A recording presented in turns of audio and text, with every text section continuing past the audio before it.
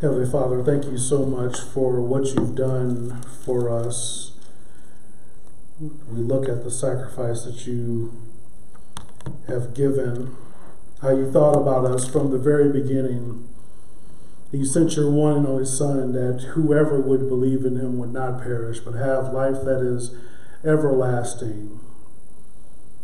You help us to be able to look forward to that day as we follow you, that we get to spend forever in eternity with you. And we thank you so much for that. Help us to have that as our focus in our own lives, that regardless of what comes up from day to day, that we still look to that moment and that day where we get to be with you, that we get to serve you and worship you for forever in eternity.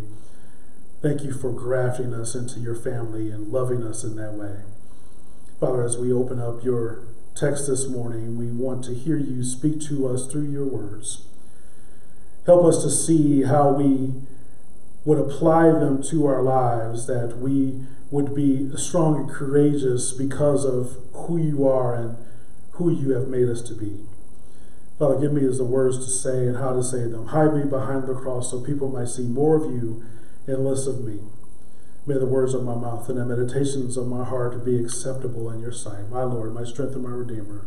It's in whom I trust. It's in Jesus' name we pray. Amen. Good morning again. We'll be continuing our series here this morning in the book of Nehemiah. We'll be in Nehemiah chapter 7 here today. Right now, my daughter Jemiah is on a trip into the United Kingdom to study abroad for her school. And while I'm excited for her and these things that she's experiencing, I'm a little jealous that she got to go to the UK before I did.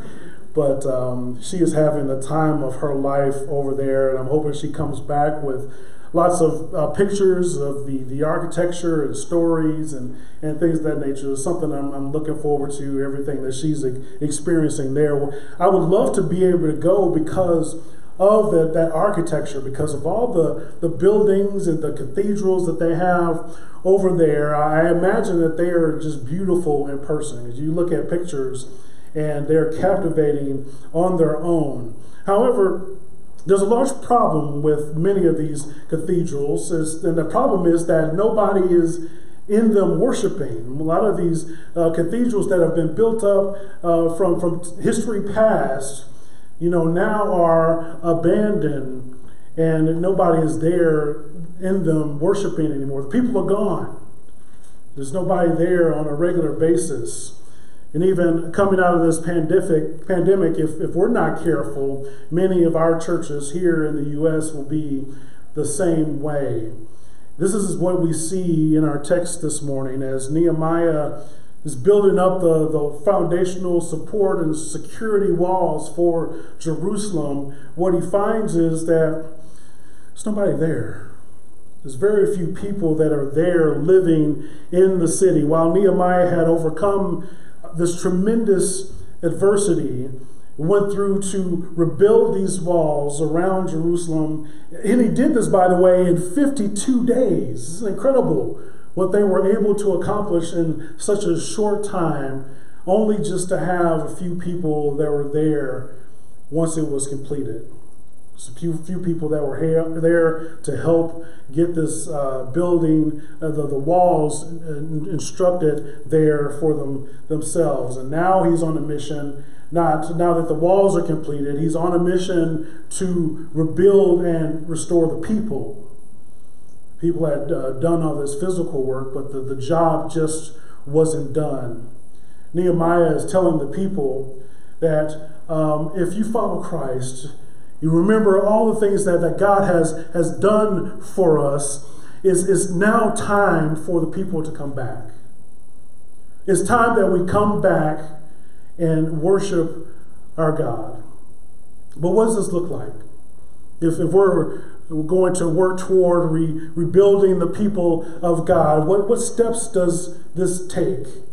What would this look like for us if we were talking about rebuilding people for God? As we look around in many of our churches and Christian communities, or just a shell of what they used to be. And here at First Baptist Bolingbrook, Mother's Day it was typically one of our largest attended services, and Father's Day historically has been one of the least attended. Our church was started 55 years ago through revival, and it ignited this very community that we're in. But now it seems that we're satisfied just to survive. Satisfied just to get to moment. We lack the fire that we once knew 55 years ago when this church started. But it's not just us.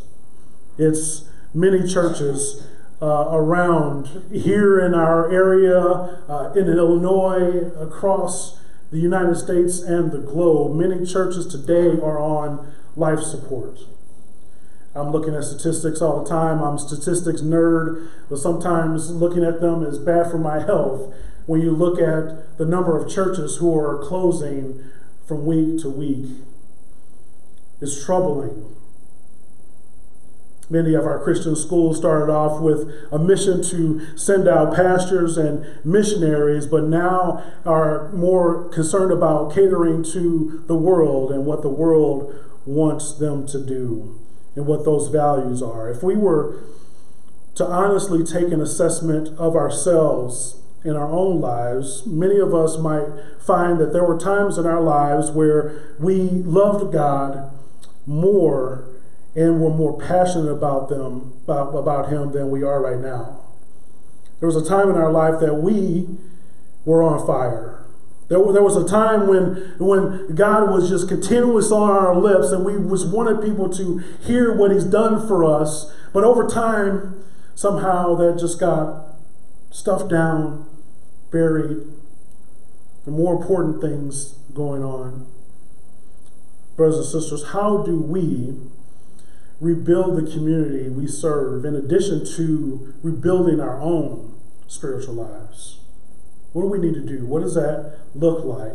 If our goal is to rebuild our lives and by extension God's church, it's imperative that we refocus, that we think about our priorities and what they are in our own lives so that we can hearken back to when we were on fire, when we were recognizing all the things that God was doing for us and how He was at work for us in our own lives. We need to change our priorities. And this is what Nehemiah helps us to see in this particular chapter. As he seeks to rebuild the city and the nation of Israel, we see where his priorities are.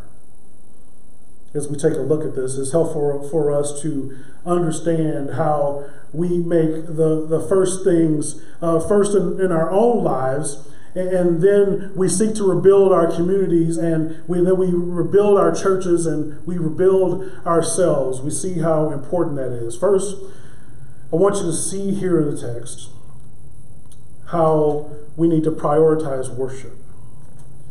Look with me in Nehemiah chapter 7. In verse 1. It says, "Now when the wall had been built, and I had set up the doors and the gatekeepers, the singers and the Levites had been appointed." I'm going to stop there. The first thing we see that Nehemiah does is, after they have completed rebuilding the physical wall, he goes and appoints, it says, the gatekeepers, singers, and the Levites.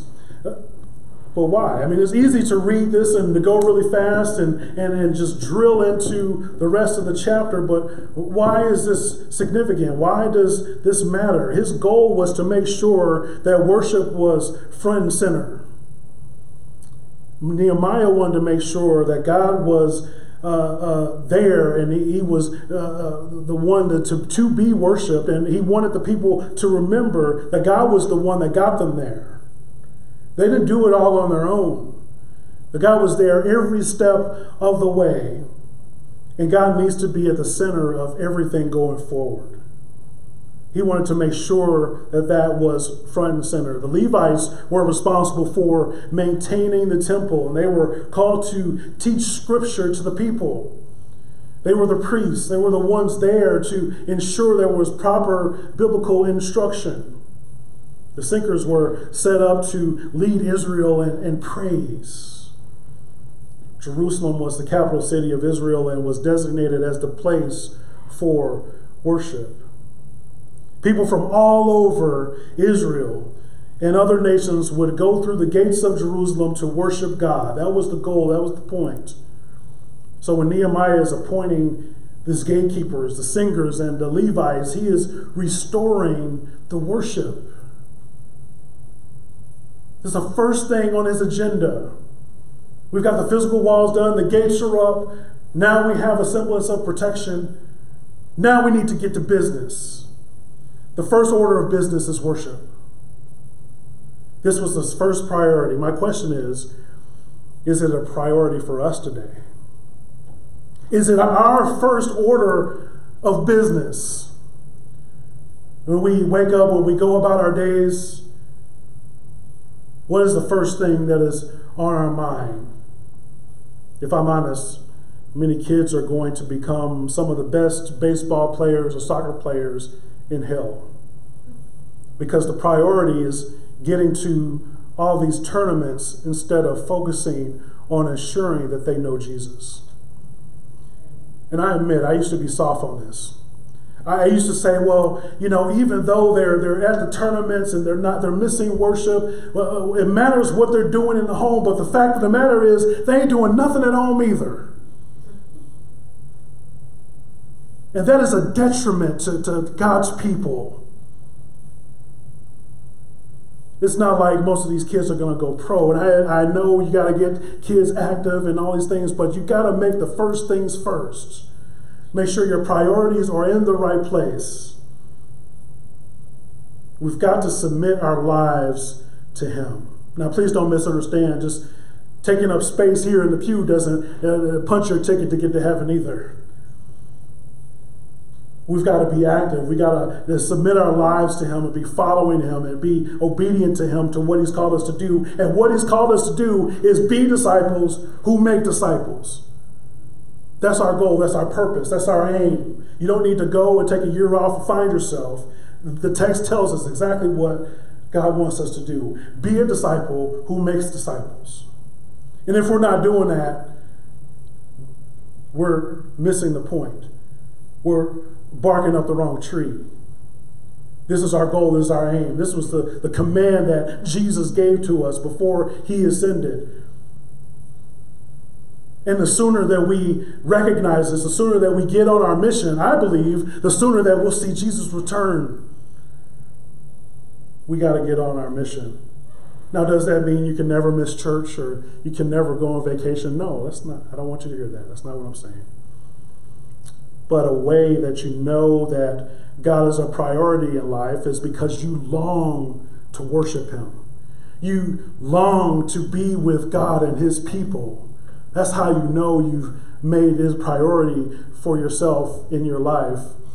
You'll find a place of worship when you're on vacation. Even if you have to gather together with your family and have your own service or Bible study and prayer time, you would long to be able to do that.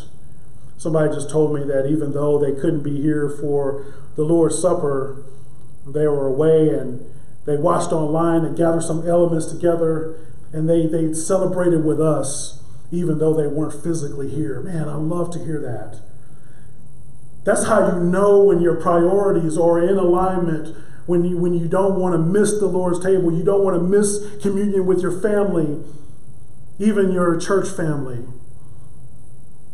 You just don't want to miss it. But don't get me wrong, it's hard. I'm not saying that any of this is easy, because our flesh gets in the way. Our flesh pulls us here and there, and things look good to us over here, and we're like, well, it won't hurt anything if I just concentrate a little bit over here, and I'll get back to that. No.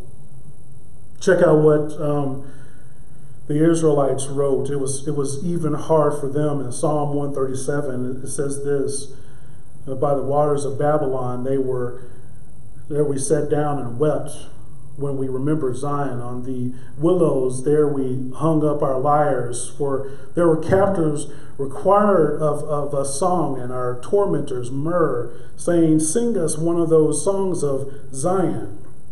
Then they asked this question to themselves, how shall we sing the Lord's song in a foreign land? It was tough for them. It was hard. They didn't know what to do. It was hard for them to sing while they were outside of the land where they were being harassed by the foreigners. I imagine they continued to struggle when they were back in Jerusalem without the walls. Like, how are we supposed to do this? Things just look dreary for us. How am I supposed to continue to go on? Here they are still in Jerusalem, still being harassed and attacked. And we see this happen in the Ephesian church as well. In Revelation 2, it says they were doing a lot of good things, but they rejected the main thing. While they were doing good works, they were testing the false apostles, they were persevering through hardships, but still they lost their first loves. Christ says to them in Revelation 2 and 4, but I have this against you, that you have abandoned the love you had at first. Remember, therefore, from where you have fallen, repent and do the works you did at first. If not, I will come to you and remove your lampstand from its place unless you repent. Brothers and sisters, we should absolutely be concerned with the good things in our lives and worthy causes. We should be thinking about those things and have some concern for what is taking place in our world. We should feed the hungry. We should stand up for the poor. We should stand up for the unborn. We should protect against trafficking. We should be doing evangelism and supporting missions. But none of this comes before worship. It's how we are able to do all these things when we first rightly put ourselves where we need to be in the stance of worship. And as pastor, through everything that we've been through at this particular church, I've done everything that I can to ensure that worship is central to what we do here. While we may not have enough teachers for Sunday school and growth groups, we will still have worship. While everybody was on lockdown 2 years ago, it was important, it was paramount that we still had worship online, whatever it was. While we haven't had as many fellowship meals together, we still have worship. And while we might not have enough volunteers for cleaning or VBS, the village picnic, and many other things, we will still have worship because everything pours out of that. When we take worship seriously, everything else in our lives will fall into place. It will energize us to do everything else that God has called us to do. Now, I'm careful not to make sure that I'm not the one front and center of worship. It's not me that you're worshiping. It's not me who wants to be in front of you and have all these accolades. No, we are here because if we worship God and seek His face, and then it'll help us to focus on His church. It'll help us to realize who God is and what He's done for us. That we will fall on our knees with thanksgiving. That we would seek Him first when we have struggles and challenges. We put the first things first and realize who God is and what He's done. Because we were made to worship. 1 Peter 2 and 9 says, you are a chosen race, a royal priesthood, a holy nation, a people for His own possession, that you may proclaim the excellencies of Him who called you out of darkness into His marvelous light. Man, what a great thing that is. We are made to worship. So even if you're not here, I mentioned taking the kids to all these tournaments and everything. It's more worship going on over there than it is in here sometimes. Jumping up, yeah, they scored, yes! And up and down and throwing a fist and high-fiving and getting excited. But if we come to worship, our hands in our pockets and solemn and sitting on our hands, we follow a God with the greatest story ever told. What God has done for us is incredible, is unimaginable. How could you sit on your hands? How could you not be excited? How come we don't see the same fist bumps here? The excitement, the jumping up and down for what God has done and who He is. I don't know how that's possible. I don't care what you say about the Cubs or the Bears or whatever, but they fail. They pale in comparison to who God is and what He's done. There's not enough World Series or Super Bowls that can make it worthy of who God is. Man, if we lose our first love, if we neglect the worship of God as the priority in our lives and our communities, then God would be just in disciplining us and removing our lampstand. If we reprioritize our life on everything else that is going on and worship is just an extra thing, He will be right to come and discipline us. It only makes sense. Somehow we've grown to think that worship is optional. If I got time, I'll get to it. I'm busy. I'm going to go swing the links at the golf course. Or How? How is that possible? That we would neglect God and being with His people. Oh, well, it's just a bunch of hypocrites at church. You're right. We are a bunch of hypocrites, just like everybody else in this world, but because of who Christ is. It's because He gave up His life for us, because He washed us clean by His blood, that we can stand here and have any amount of righteousness. It's only because of who Jesus is. And for that, He deserves all the honor, all the praise, all the glory that these sports teams don't deserve, that your favorite celebrity does not deserve. And as great as our families are, they don't hold a candle to what Jesus has done for you. In the Westminster Shorter Catechism, we learn that man's chief end is to glorify God and enjoy Him forever. So how do we restore our first love and our worship? Here's what Jesus tells the Ephesian church in Revelation 2 and 5. He says, "Remember, therefore, where you have fallen, repent, and do the works you did at first. If not, I will come to you and remove your lampstand from its place until you repent."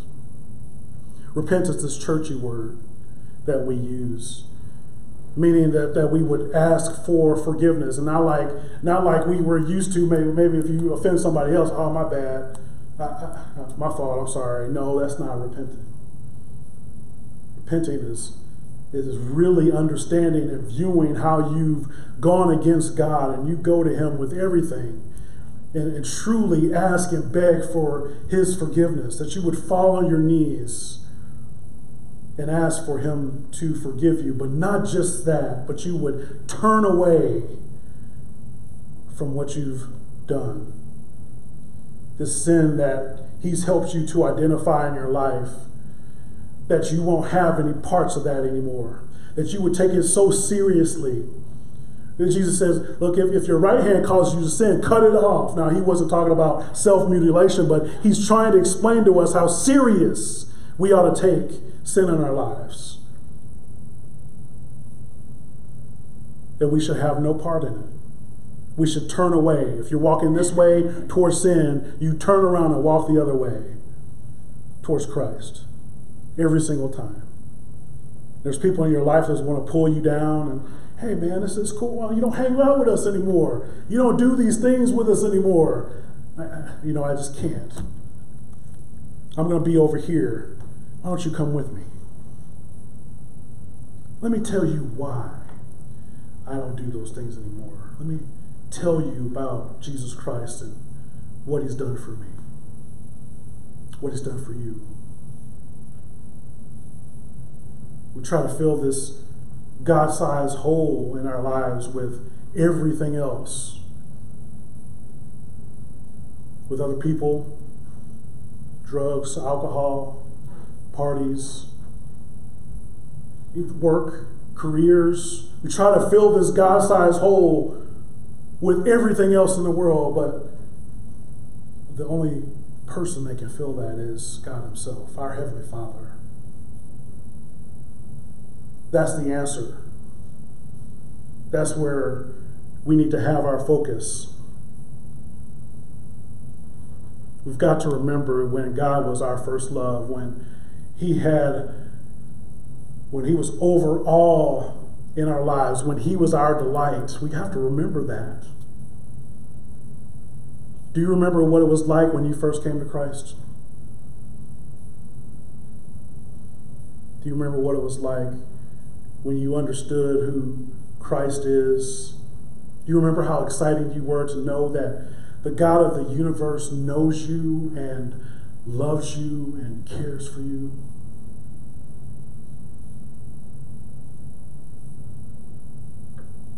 Do you remember when you first understood that God adopted you into his family? Some folks never knew their earthly father, or maybe didn't have a good relationship with him. But what was it like to realize that your Heavenly Father loves you perfectly?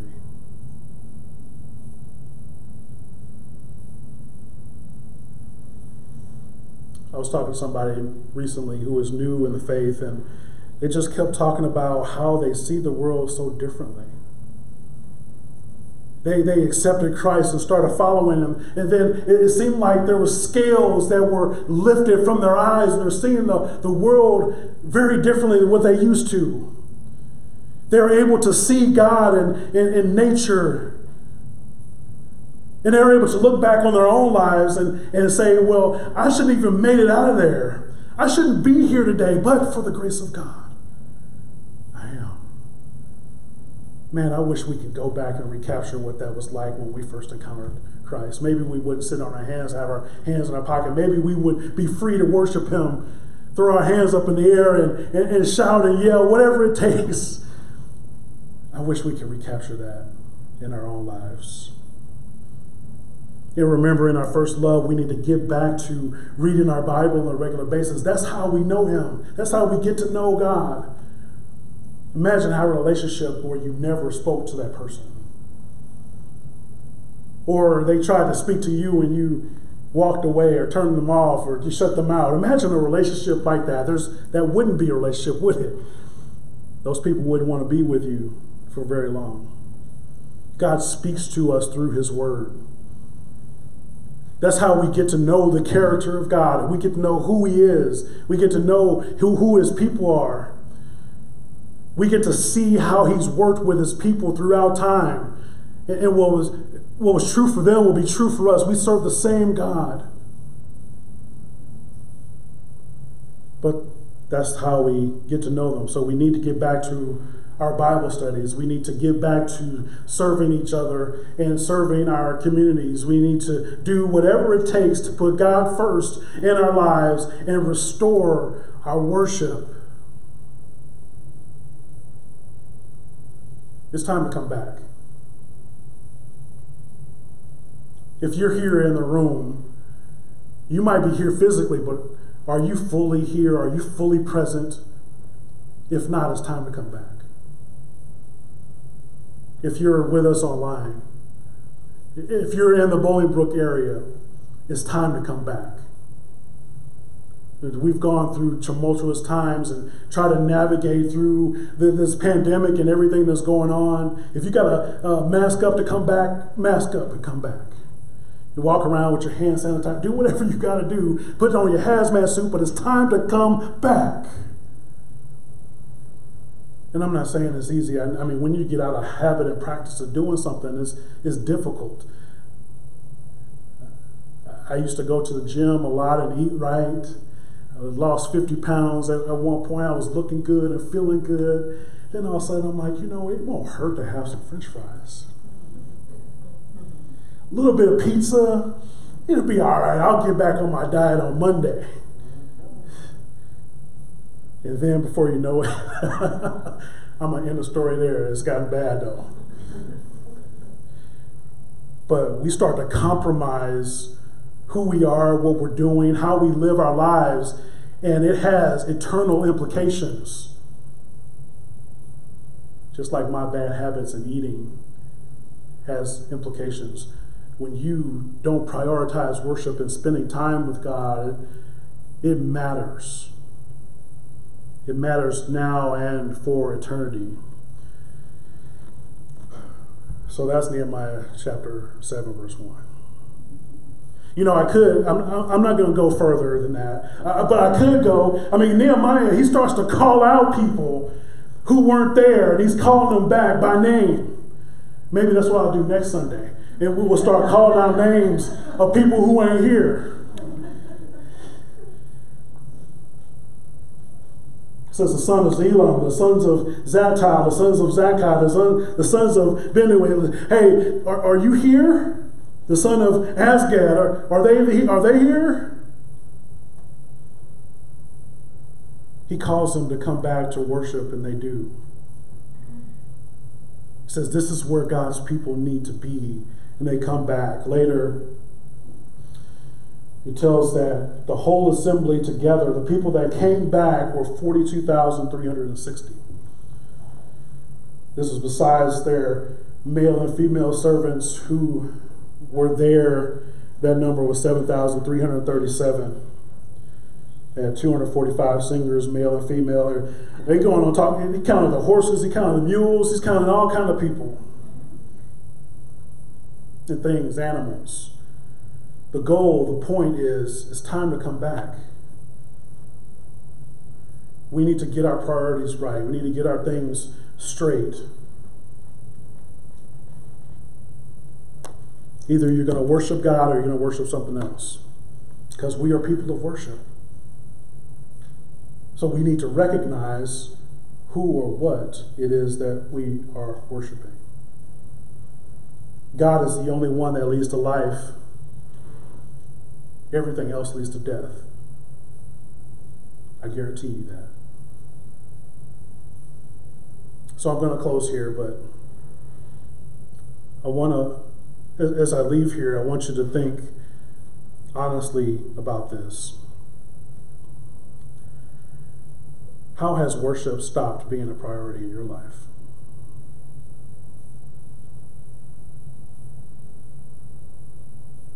What is taking the place of your first love? Is it work? Your career? Your family? It can even be ministry. If you're not careful, the work of the ministry can take the place of your first love. Because you're doing things for that thing's sake instead of glorifying God.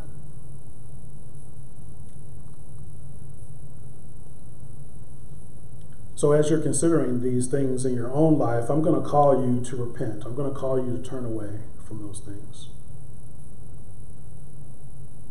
and follow Jesus. I want you to turn to Christ. Remind yourself that He's the first thing. He has called us to worship Him.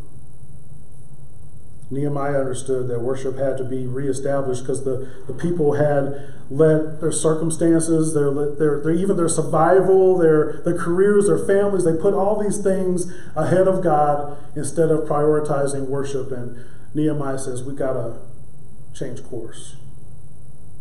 We got to remember why we are here. Brothers and sisters, it's time to come back. Let's pray. Lord God, forgive us.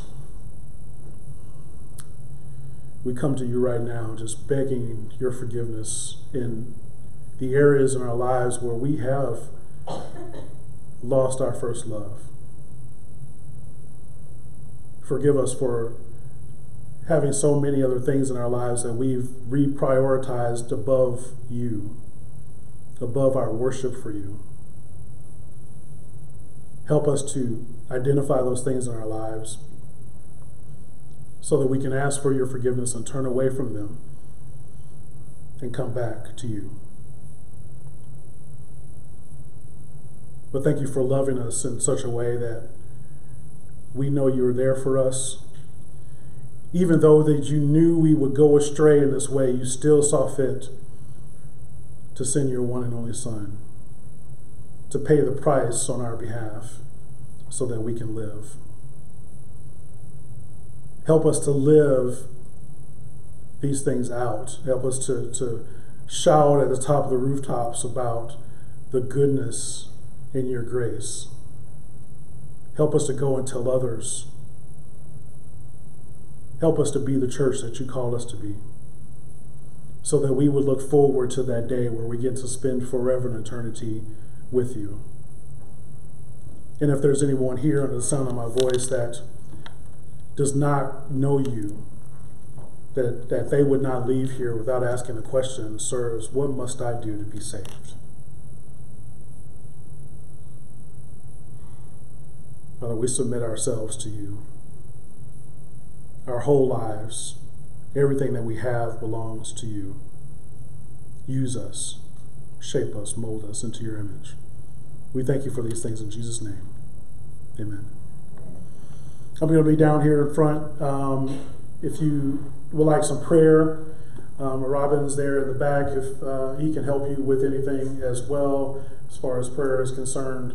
I want to be dead serious for us. This is so important. There's nothing more important in our lives than making a decision to follow Christ.